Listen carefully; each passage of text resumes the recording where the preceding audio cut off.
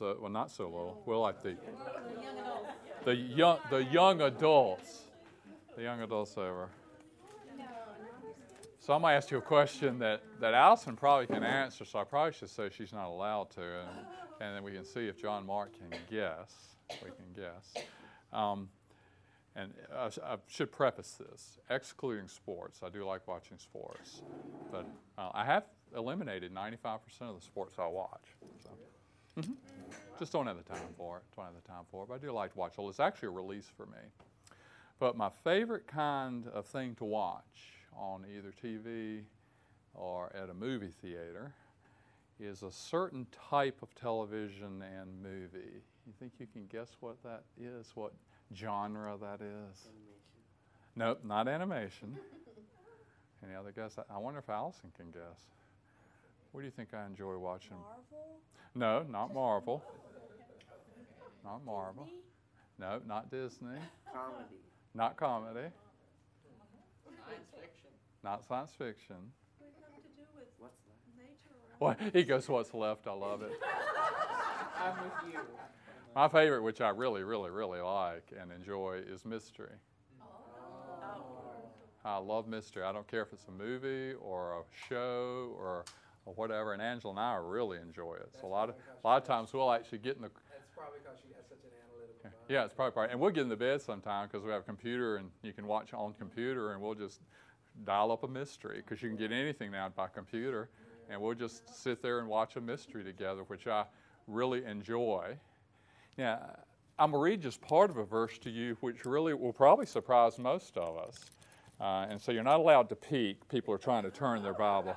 I'm not even going to tell you where it is, so you can't peek and read the rest of the verse. How about that? So you're not going to be able to peek and read the rest of the verse. And it says this. It says, I want you to pray for me so that I can speak forth the word, the gospel, that is the mystery. I don't know if you've ever thought about that. Why would the Bible call, and it even not only calls the gospel a mystery, you know what else it calls a mystery? Jesus. So it says Christ is a mystery. And it says the gospel is a mystery. And Paul even goes so far as to say, would you pray for me that I have special supernatural power when I open my mouth to share this gospel, which is a mystery. And that same word is used in the Old Testament, especially by a prophet named Daniel. And the interesting thing in the Bible is this. The Bible's definition of mystery is completely different from ours. So we see that word mystery and we think like I do, watching a mystery. And yet the Bible, that's not what it means. So we're going to talk about two things today that are really important. And that is, why is it called a mystery? And the second, because I do like mysteries, what is the mystery? What is the mystery of the gospel? That's a good question, isn't it? And so that's actually a good thing for all of us to think about. Why does God call his gospel a mystery? Why does he call Jesus a mystery? And what is the mystery of the gospel? I think it's going to be very different from what you think, probably, most of us. So we want to see that. Amen? Why and what? So better than the one, we might even watch one tonight. I already asked Angela. We've been so busy. I said, can't we watch a mystery tonight? So let me pray. Father, I thank you that when we talk about mysteries, none more important than the mystery of the gospel of Jesus the Christ. So as we think about why it's called a mystery, and we think about what is this mystery, we pray that you would be our teacher. In Jesus' name, amen. Amen.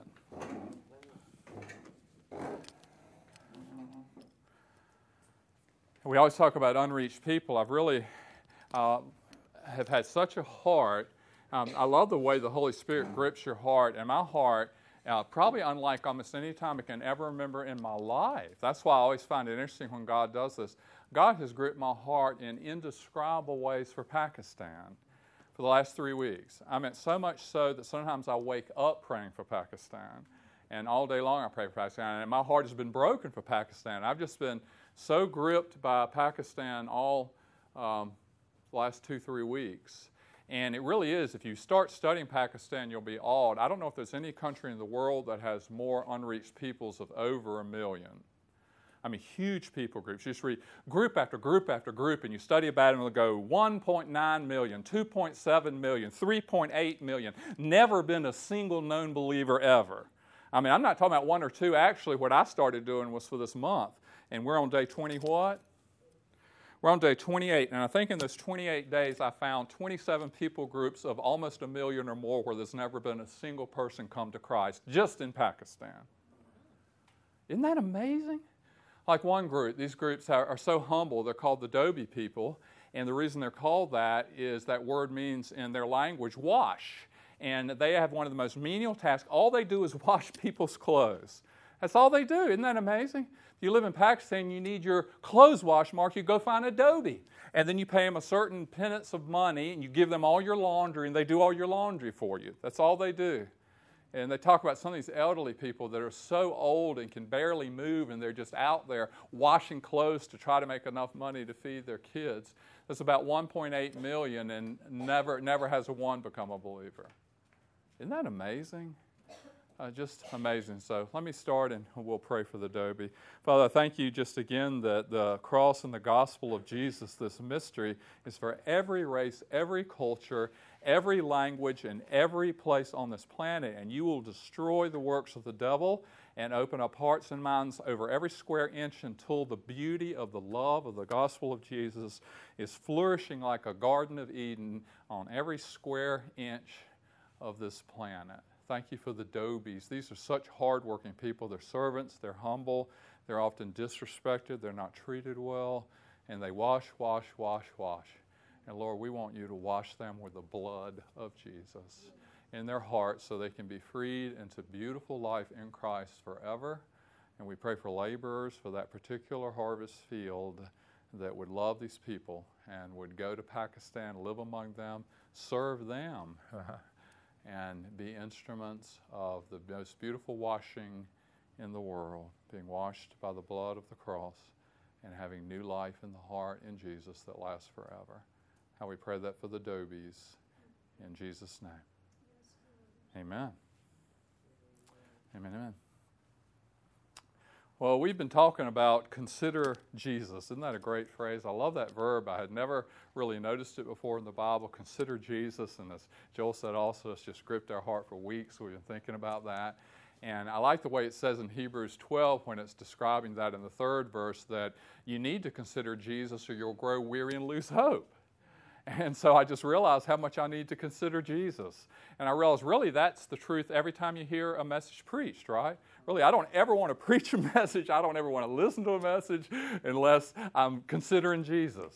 Isn't that just a great thing? We want to consider Jesus. And one of the things you've heard me say many times, and I like repeating, is when I even use my finger sometime, the 9, and I talk about perfect Jesus. Don't you love perfect Jesus? And I talk about him in triplets, my perfect creator who had a perfect birth and lived a perfect life. Hallelujah. Isn't that right?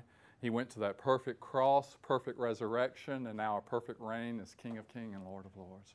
Perfect gospel and a perfect return and a perfect forever where my body will never get sick, won't have any medical procedures, where my soul will never ever sin again, and the new heavens and the new earth will make Boone look ugly.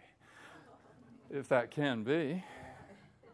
Yeah, we had so much fun. I tell you, I love hiking out there. And Kristen's one of the toughest hikers in the world. And we end up going on adventures that we don't plan real well. Sometimes maybe Dad's fault.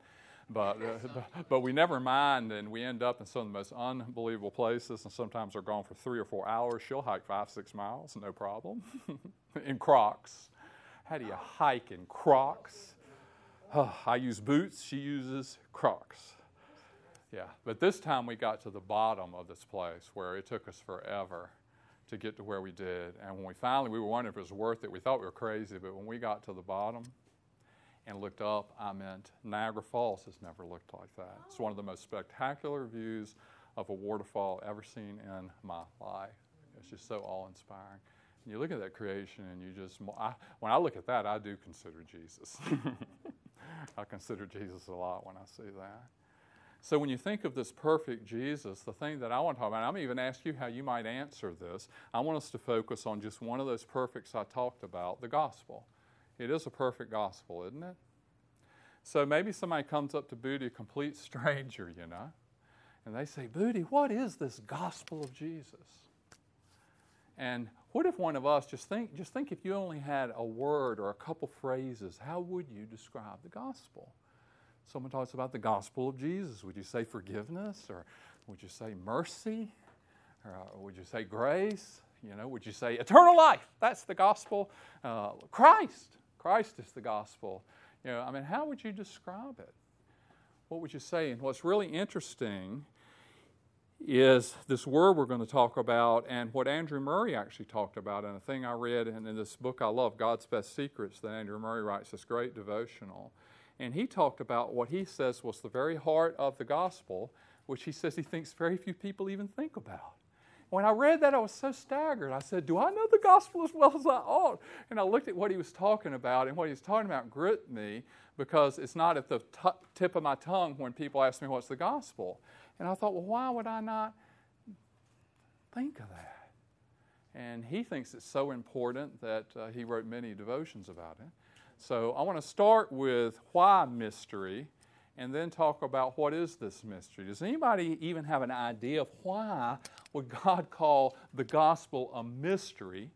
And actually, this is coming straight from Daniel. So if you actually read Daniel, that word mystery is used more than anywhere else. And then it is used in places, for example, the place I initially quoted for you was from Colossians 4. Where Paul is actually pleading for people to pray for him. So he says in verse 2, devote yourselves to prayer, Colossians 4, verse 2. Devote yourselves to prayer, keep alert in it with thanksgiving, and then he wants them to pray for him as a minister of the what? Gospel. So he even says, would you please pray for me? Pray for us at the same time as well. And then he tells exactly what he wants them to pray. He said, would you specifically pray that God would open up a door for the Word? Open up a door for us in proclaiming the gospel, the Word, so that we can speak forth the mystery. I've been imprisoned for this mystery. And pray for me specifically that I can make it clear in the right way I should speak about it. Why in the world is the gospel called a mystery? Any idea? So she's really beginning to hit it. Did you hear what Laura said? Laura used the word concealed. That's exactly why this word is used. That's why it's used. Because the gospel is concealed in a supernatural way. And she's already gotten the answer. 28 gold stars. The reason the word mystery is used is only by a miraculous, awesome, supernatural work of God can this be revealed to anybody. Right? By nature, our eyes are spiritually what? Blind. Our ears are what? Spiritually deaf. Our hearts are spiritually dead. We come into the world with a physical heart, but our spiritual heart is dead. We come into this world, hopefully, with eyes that can see, but our spiritual eyes are blind. We come into this world, hopefully, with ears that can hear, but spiritually we are deaf as a doornail. So you're deaf, blind, and dead spiritually. So there must be a spectacular revelation, a supernatural revelation, so that what is concealed can be revealed, right? So that's why Paul calls it a mystery. He knows that God has to do an extraordinary work. He's smart. He's really smart. And he realizes, even speaking to Christians, he knows that even with Christians in the room, if God doesn't act supernaturally, you'll be blind to what God wants to show you today. You'll be deaf to what He wants you to hear today, and your heart will be dead to it. There must be a spectacular supernatural miracle of the Holy Spirit to give you eyes to see what God wants you to see, and ears to hear what God wants you to hear, and a heart to receive what He wants you to hear. That's every time you ever come to church. You need a miracle. You need a revelation. You need supernatural ministry of the Father, Jesus, and the Holy Spirit. That's why it's called a mystery. Mystery.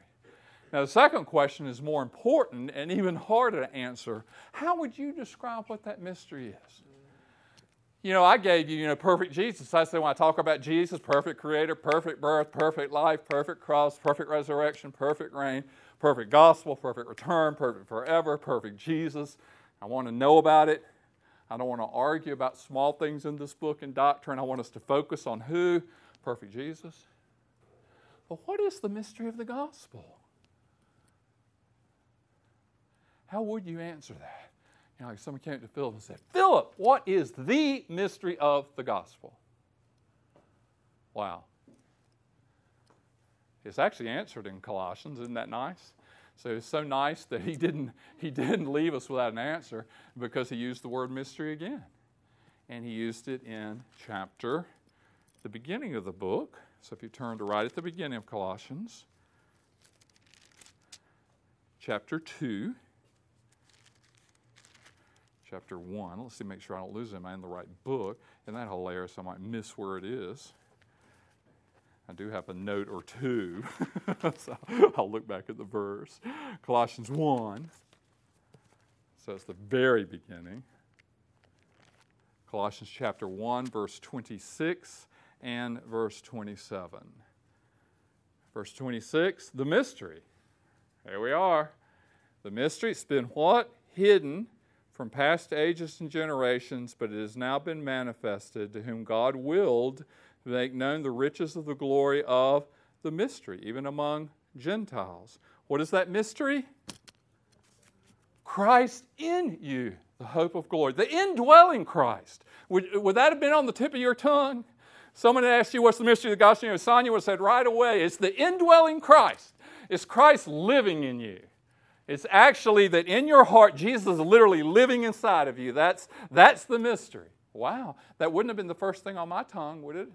If you were sharing somebody about forgiveness or mercy, I want to tell you about the grace that God gives gifts you don't deserve. I want to tell you about mercy that God takes away what you do deserve. I want to tell you about getting cleaned and having your heart cleaned, and want to talk about being freed from the punishment of your sin and freed from the power of your sin. I want to talk to you about life.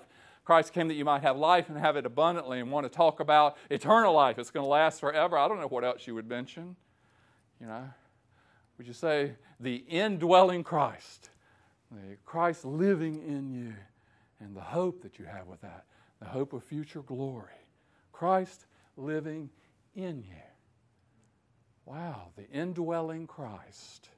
The indwelling Christ. So I want to go to what I think might be the most important section of Scripture on that from the Gospels. And what's interesting is that Paul, as I began to study this more, this is Paul would always answer that. This was in so much of Paul's writings. I am crucified with Christ. Nevertheless I live, but yet not I. Christ lives in me. And the life I now live, I live by faith in the Son of God who loved me and gave himself for me. Christ lives in me. For Paul, the whole gospel is Christ living in him. He couldn't think of anything else. Christ is living in me. Christ is alive in me. Hey, Joel, Christ is living in you. Christ living in me. That's all he could talk about. That was the mystery. Christ living in me. And I think the most beautiful place that's ever described is in John chapter 14, when Jesus is about to die, and he wants to talk to his disciples about the fact that he's going to leave them. And they're so troubled and disturbed, are they not? His disciples are troubled and disturbed. That's why he starts John 14, let not your heart be troubled. Again, the very end of this whole great passage, he says the same thing. Let not your heart be troubled. Believe in God the Father. Believe also in what? Me. In my Father's house are many. That word is literally, we translate it mansions because of the King James. That's probably not the best translation. It's really dwelling place or place to live. There are many living places. There are many dwelling places. So he says, in my Father's house has many different places to live, dwelling places for you. If it were not so, I would have told you, I go to prepare a place for you. And if I go prepare a place for you, I'll come again and receive you to myself, that where I am, you may be too. This verse always has such meaning to me because when Angela and I got engaged, and I had decided before we ever got married that I did not want us wasting apartment rent.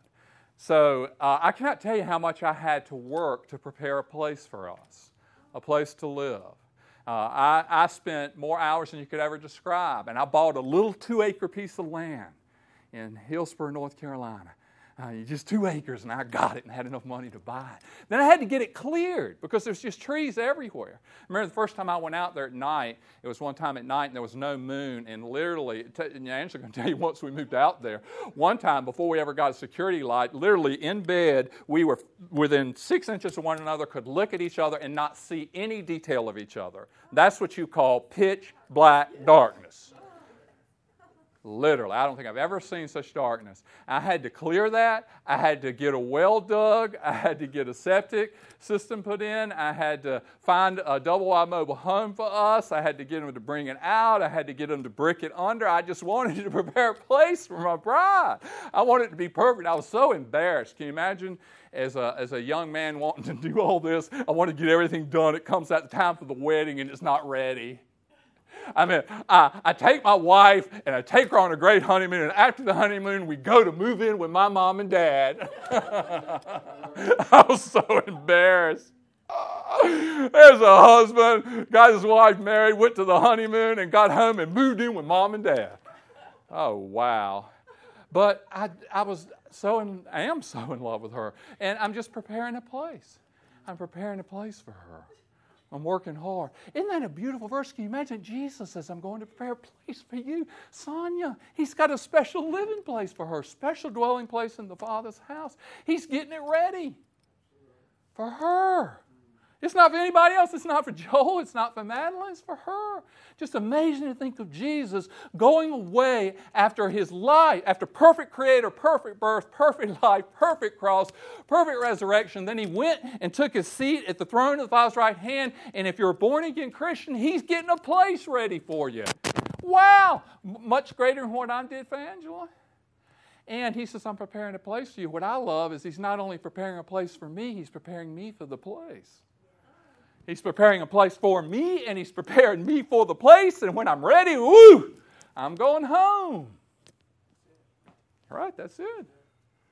He's preparing a place for me, and he's preparing me for the place. And when it's ready, I'm going to go home. This is not my home. And so he tells them, in my Father's house are many of these dwelling places, living places. If it weren't so, I would have told you, isn't that just beautiful? I'm going to prepare, I take that personally. Jesus is going to prepare a place for Brian. And if I go and prepare that place for you, I'm going to come again and receive you to myself, that where I am, where Jesus is, Brian, you can be too. And you know the way where I'm going. Now, Thomas gets a little perplexed. He says, Thomas said, we have no idea where you're going. How can we know the way? Doesn't that make sense? You know, like Mark may be taking me to some great restaurant, and he might say, Brian, I'm never going to give you the directions. You got to get in your car and what? Follow me. Mark turns left, I turn left. Mark turns right, I turn right. Mark goes straight, I go straight, because I don't know where I'm going. But you do. And that's enough for me. But you know, the funny thing is he had told Thomas where. Thomas wasn't listening, was he? What do you tell him in the first verse? I'm going to my Father's house, Thomas. Father's house, that's where I'm going. And you know the only way you can get to the Father's house? There's only one way. Guess what it is? Following Jesus. No other way to the Father's house than following Jesus. I'm not talking about a one-time thing. I'm talking about truly knowing Christ, loving Christ, and living your life following Jesus. And that way it doesn't matter where the Father's house is, does it? Because I'll end up getting there. When I wander away and get lost, he comes and gets me and brings me back on the path. He says, Brian, quit wandering. Brian, listen to me, Brian. Follow me, Brian. Stay real close to me, Brian, and you'll get where you ought to be. The reason you weren't where you're supposed to be is you hadn't been listening very well. I love following Jesus. It's the joy of my life. That's Mark's number one word for a Christian, a follower. So here it is. Jesus says, you've got to follow me if you want to get to the Father's house. And Thomas said how? Jesus, verse 6 says, I am the way, the truth, and the life. No one comes to the Father but through me.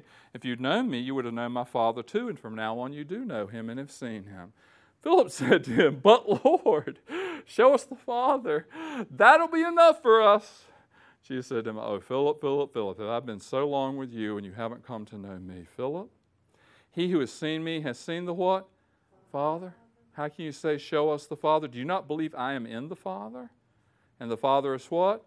In me. So that means because the Father in Jesus and Jesus and the Father, perfect unity, it's impossible to hear Jesus without hearing who?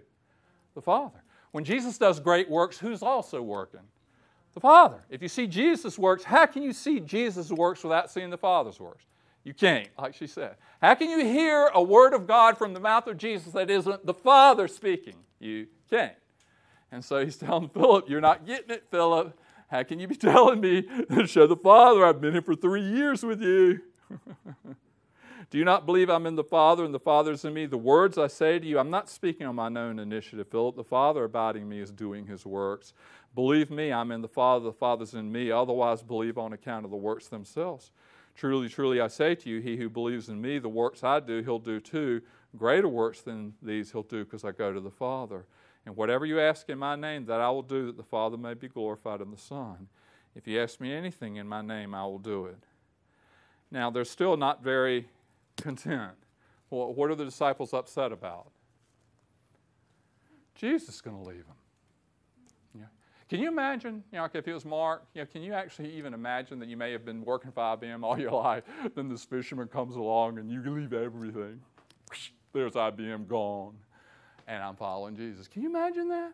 And to do that for 3 years? So for 3 years, Jesus has been your life night and day. You eat with Jesus, you sleep with Jesus, you follow Jesus. Jesus goes to Nazareth, you go to Nazareth. Jesus goes, says, well, back to Jerusalem, you go.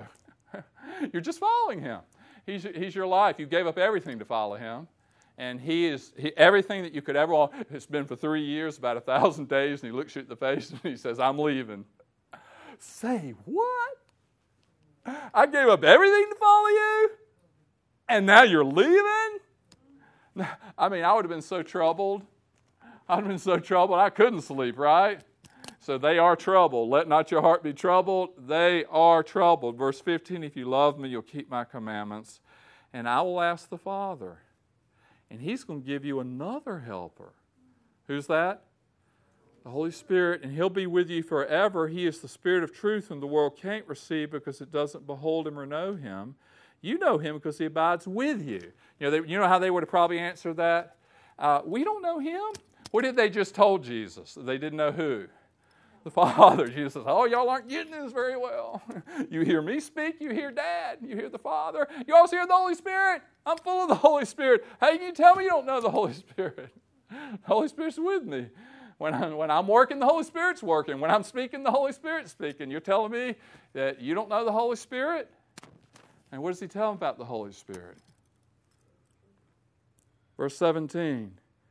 You know him because he abides with you. He will be in you. Do you catch that? The indwelling Holy Spirit. Children, the indwelling Holy Spirit, he'll live in you. He'll literally be inside you. He'll be in your heart. He'll live in you. When you go to Boone, he'll go with you. When you go to Raleigh, he'll go with you. Wherever you go, he'll go because he's actually inside your heart. He's alive, living in you. So everywhere you are, he's what? He's indwelling. He's alive in you. The Holy Spirit. Verse 18, I won't leave you as an orphan. I'll come to you. Now wait a minute. What, Jesus? You're going to come to me? How? Verse 19, after a little while, the world will behold me no longer, but you will. You're going to behold me, and because I live, you'll live too. And they're real confused. This is why I talk about plugging in Jesus, right? If you plug into Jesus, you plug into the supernatural life of Christ, and what's in Jesus literally flows into you. Isn't that awesome? That's why, have you ever figured that out yet, that's why life in Christ is eternal? Why? Because Jesus is eternal. Isn't his life eternal? Yes. And if you're plugged into him, his life is in you. So literally you've got eternal life in you, right? He says, because I live, you'll what? Live. Yeah, you can't die because I can't die. Because I live, you're going to live too. He says, I won't leave you as an orphan. After a little while, the world will behold me no more. You will, because I live, you'll live too. And that day you'll know that I'm in my Father, and you are in me, and I am in you. He who has my commandments and keeps them loves me. And he who loves me is going to be loved by my Father, and I will love him, and I will reveal myself supernaturally, mystery to him. Judas, not Iscariot, had a great question. Lord, what's happened so that you're going to be able to reveal yourself to us and not the world? Good question, right? Jesus answered and said to him, if anyone loves me, he'll keep my word, and my Father will love him, and we will come to him and make and I hate the bad use of translations. Oh, don't mess up the word. Just get out your tears and cry. The right translation is we will make our dwelling place with him. This is the same word in verse 2. In my Father's house are many what? Dwelling places. And now he's saying the Father and I will make you our dwelling place. Have you ever thought about that for a minute? While you wait for your dwelling place in heaven that Jesus is preparing for you, he makes you his dwelling place now. Isn't that spectacular? While you wait for your dwelling place in heaven, God the Father and God the Son, by the work of the Holy Spirit, make you their dwelling place on earth now. You see what he's saying? You are going to be my dwelling place. That's so amazing. He had just told them, I go to the Father's house, verse 2. In my Father's house are many dwelling places. I go to prepare a place for you. Now all of a sudden in verse 23 he's saying, we, the Father and I, will come and make our dwelling place inside you. Do you see how he has said 3 times in this verse, the Holy Spirit will live where? In you. Jesus will live where? In you. The Father will live where? In you. What's the mystery of the gospel? The indwelling Father, the indwelling Jesus, the indwelling Holy Spirit. Christ in you. The hope of glory. Jesus is living in you. He is dwelling in you. The Father is living in you. The Holy Spirit is living in you. Just think in the Old Covenant, where did God live? Well, read your Bible. He started off, good word, Madeline. Eden. Started off in Eden, right? Yeah. And then he's in the tabernacle while they're going through the wilderness. Then he's in the holiest of holies. There's a specific place where Angela could say, that's where God lives. And only one person can go in there. The high priest, and how often?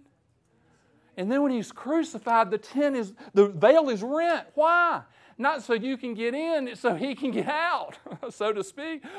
Why was the veil rent? So you would know God doesn't live there anymore. If you want God now, you can't get him in the Holy of Holies.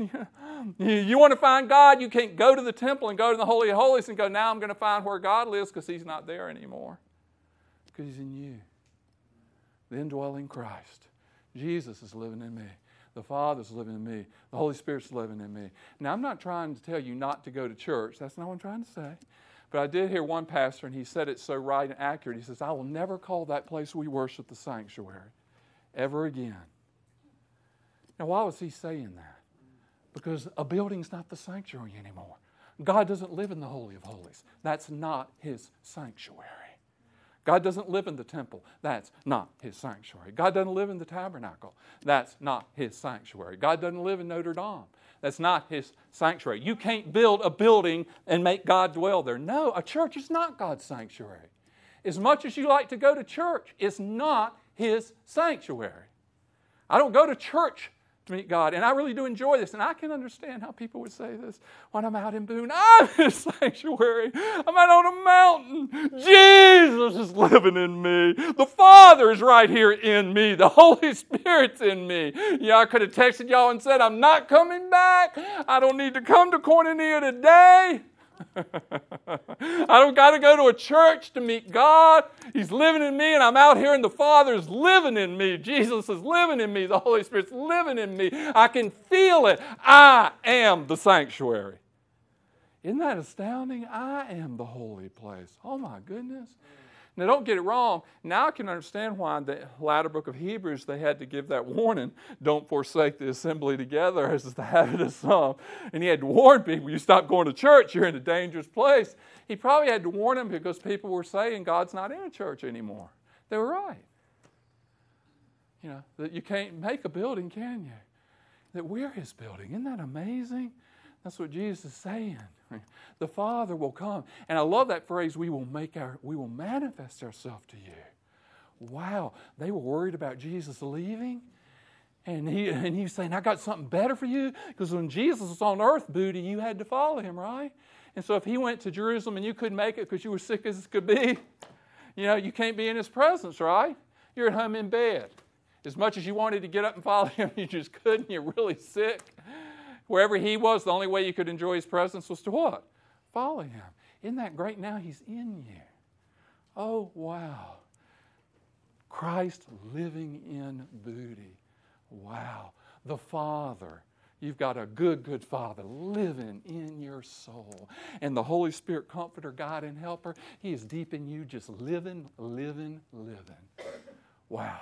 Don't stop coming to church. But you understand it. That's why it's not a sanctuary, is it? It's not a sanctuary here. It's not. You're a sanctuary. Isn't this the great mystery of the gospel? What is the mystery of the gospel? The indwelling Christ, the indwelling Father, the indwelling Holy Spirit. You can say it out loud. Say it. Say, Jesus lives in me. Jesus lives in me. Say, the Father lives in me. The Father lives in me. Say, the Holy Comforter is living in me. The Holy Comforter. Wow, the mystery of the gospel.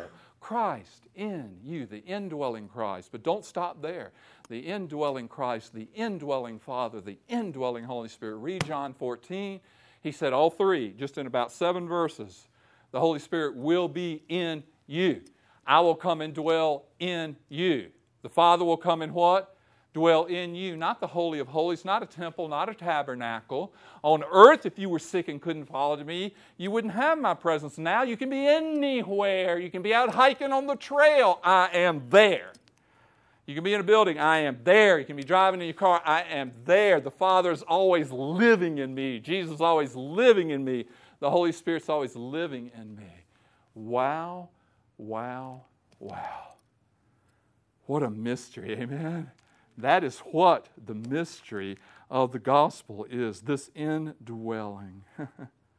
So unbelievable. Let me give one last verse that really pictures this so beautiful. Actually, one of my favorite words, koinonia. Actually is the word koinonia. The best way I can think, and it's hard to define koinonia. People actually say fellowship, probably not the best word to describe it. Koinonia really means sharing divine life and divine love. That's what it actually means. And that's because the Father lives in you.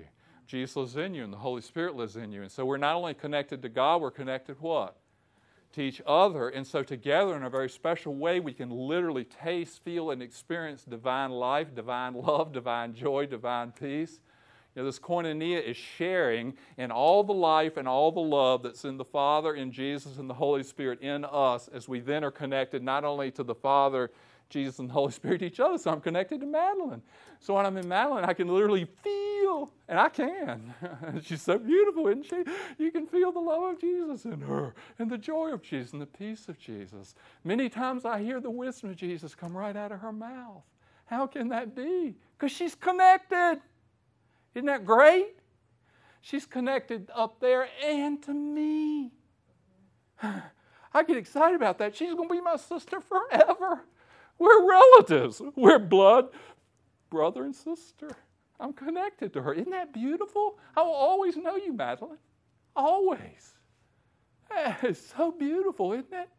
I'm going to have fellowship with her forever and ever. We're going to enjoy Jesus, the Father, the Holy Spirit. What's on earth is going to be nothing. When we get to heaven and got our new bodies and our new soul and the new heaven and the new earth, maybe we'll go hiking. Amen? I'm not going to sit around in the new heaven and the new earth. I don't know about you. I'm really excited. I'm going to believe I'm going to be in the new universe. I think I'm going to be able to fly. I think so. And I'm going to have different senses. I think of all the senses I have here that show me Jesus, taste and touch and smell and sight. And I think I'm going to have 1 billion more.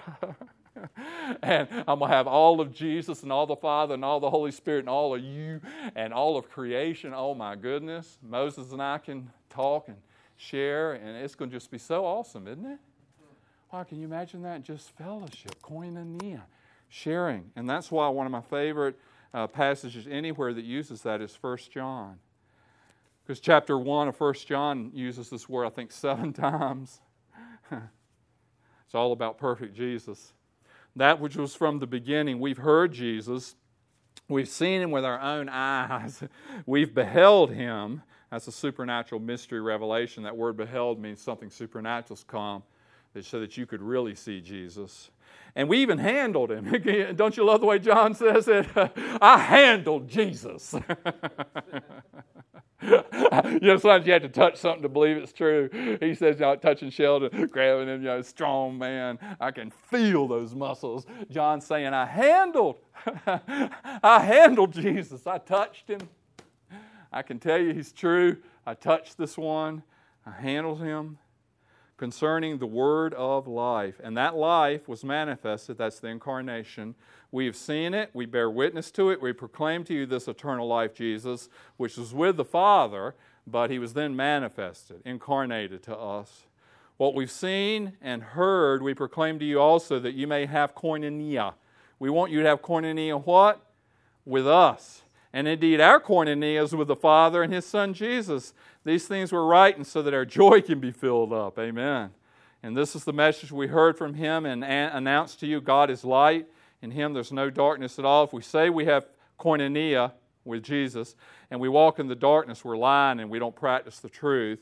But if we walk in the light as Jesus himself is in the light, we have koinonia. There it is again, with one another. And the blood, hallelujah, of Jesus, his Son, cleans us from all our sin. Aren't you glad? If we say we have no sin, we deceive ourselves. The truth isn't in us. But if we confess our sins, he's faithful. There's that covenant love and covenant faithfulness and righteous, not only to forgive our sins, but to do what? Oh, I love it. To clean us from all the unrighteousness. If we say we haven't sinned, we're making him a liar, and his word isn't in us. My little children, I'm writing these things to you that you won't practice sin. If anyone does sin, we have an advocate, hallelujah, with the Father, Jesus Christ the righteous. He himself is the sacrifice or propitiation for our sins, not just ours, aren't you glad? But those of the whole world, including what? Pakistan. Hallelujah. Christ in you. Isn't that a great word? Christ in you. The indwelling Christ. The indwelling Father. The indwelling Holy Spirit. Isn't that spectacular? To think I am the Holy of Holies. And the Father's living in me. My Heavenly Father's right here on earth, in me. And Jesus is living in me. And the Holy Spirit is living in me. It's so amazing that as God prepares a dwelling place for me in heaven, that while I'm waiting, as he's preparing me for the place and the place for me, he actually says, Brian, I'm going to come and make you my dwelling place now on earth, so that I and the Father will live in you. Wow. I am his house. Isn't that amazing? Now you understand why I really believe that any time Paul would ever talk about the gospel, I believe Galatians 2:20 would be the first words out of his mouth. I'm crucified with Christ. Nevertheless, what? I live. But not I. Christ is living in me. And the life I now live in the flesh, I'm living by what? Faith in the Son of God who loved me and gave himself for me. The heart of the gospel is the cross of Christ, which puts to death everything in me that needs to die. My self-centeredness, my selfishness, my self-will, my self-pleasing, my self-effort dying. And the resurrection rises up in me what? Christ's life and the Father's life and the Holy Spirit's life living in me. And all that becomes true. I do just want to state, and I'm going to just state them very fast, about 6 or 7 applications just for you to think about. Not for you to process today, but just to think about, okay? So what? What does this mean? Applications, number 1, because I have the indwelling Christ, the indwelling Father, and the indwelling Holy Spirit, I have abundant eternal life in me. I am alive. 2, I have koinonia. Koinonia with my Father, Jesus, the Holy Spirit in you. 3, it means that the heartbeat of everything in my life is intimacy. I want more intimacy with who? My Father. More intimacy with Jesus. More intimacy with the Holy Spirit. All true ministry comes out of intimacy. That's why some pastors haven't figured that out. If they are growing in intimacy with the Father, Jesus, and the Holy Spirit that indwells them, then there'll be a fountain, and what comes out of them is coming from their intimacy. This passage tells me, this theme tells me how important intimacy. Number 4, holiness. If I'm the Holy of Holies, I need to be what? Holy. I can't bear the thought that my Father and my Savior and my Holy Spirit could live in a temple that I'm desecrating. I don't want to desecrate the temple of God. I want to be what? Holy. Number 5, love. If my Father who loves and Jesus who loves and the Holy Spirit of love is living in me, I want to be a fountain of what? Love. I want their love flowing out of me. Number 6, what Joel sings at times, and the only way I can say it is using the song. What does that mean? It means my life is not my own. To you I belong. I give myself away. I don't belong to myself anymore, do I? I've died to Brian so that Christ the Father and the Holy Spirit can live in me. My life belongs to who? My Father who art in heaven. My life belongs to two. He's not only in heaven, He's what? In me. My life belongs to Jesus who lives in me. My life belongs to the Holy Spirit who lives in me. My life is not my own. To you I belong. I give myself away. Aren't you glad? Next to last one. It means that the gospel is cross, resurrection, and promised life. It means that the gospel is all about the cross that puts Brian to death. I actually do this. I hold them on my hands. I'll say this for you because it's meant so much to me. Maybe you can think of these for you. I literally put it on my hand and I say this. I tell myself always that I want to die to self-centeredness, to selfishness, to self-will, to self-pleasing, and to self-effort. I'll actually put those 5 up and I'll go, I'm not going to be self-centered. I'm not going to be selfish. I don't want to be self-will. I don't want to in control. I'm not going to be self-pleasing. And I do not want to rely on self-effort. I am dying by the power of the cross to everything in my flesh and what? Self. So that Christ can rise in me. I want the Father to live in me. And Jesus to live in me. And the Holy Spirit, don't you? Don't you want more Father life, Christ life, and Spirit life? Don't you want to be a fountain of God life? Don't you want to die to self? Yeah, you can't rise in Christ the Father and the Holy Spirit unless you die to self. I want to die more to self. I want more of the Father living in me and Jesus living in me and the Holy Spirit living in me. And last of all, which, they write books on this all the time, and I don't know the answer, but I do know what to talk about. What we've talked about, this theme, is all about the presence of God, isn't it? Don't you want to learn how to live 24/7 where you are living in conscious awareness of the manifest presence of God in you? Don't you want that? So that you learn how to live in the reality. I know the Father's in me, but I want to live where I can feel the Father and feel Jesus and feel the Holy Spirit, and I'm consciously aware of their presence in me all the time. Don't you want that? Just to be aware of the Father's presence, Jesus' presence, the Holy Spirit's presence, practice of the presence of God. Father Lawrence knew what he was talking about when he wrote that book. He wanted to learn how to live so that the gospel, the Christ indwelling, that Christ lives in me, the Father lives in me, and the Holy Spirit lives in me, and I want to learn how to live in the awareness of that conscious reality moment by moment by moment by moment. Don't you want more of that? The presence of God. You are the Holy of Holies, and God's living in you. Isn't that spectacular? What a mystery. Father, we do pray for this mystery of the gospel to become a reality through supernatural revelation of the indwelling Christ, the indwelling Father, the indwelling Holy Spirit. Jesus is living in me. The Father is living in me. The Holy Spirit's living in me. And we want to learn how to live our life moment by moment in manifest awareness of the presence of God in us. What a wonderful gospel. Wow, the mystery of the gospel, the indwelling Christ and Father and Holy Spirit. In Jesus' name, amen.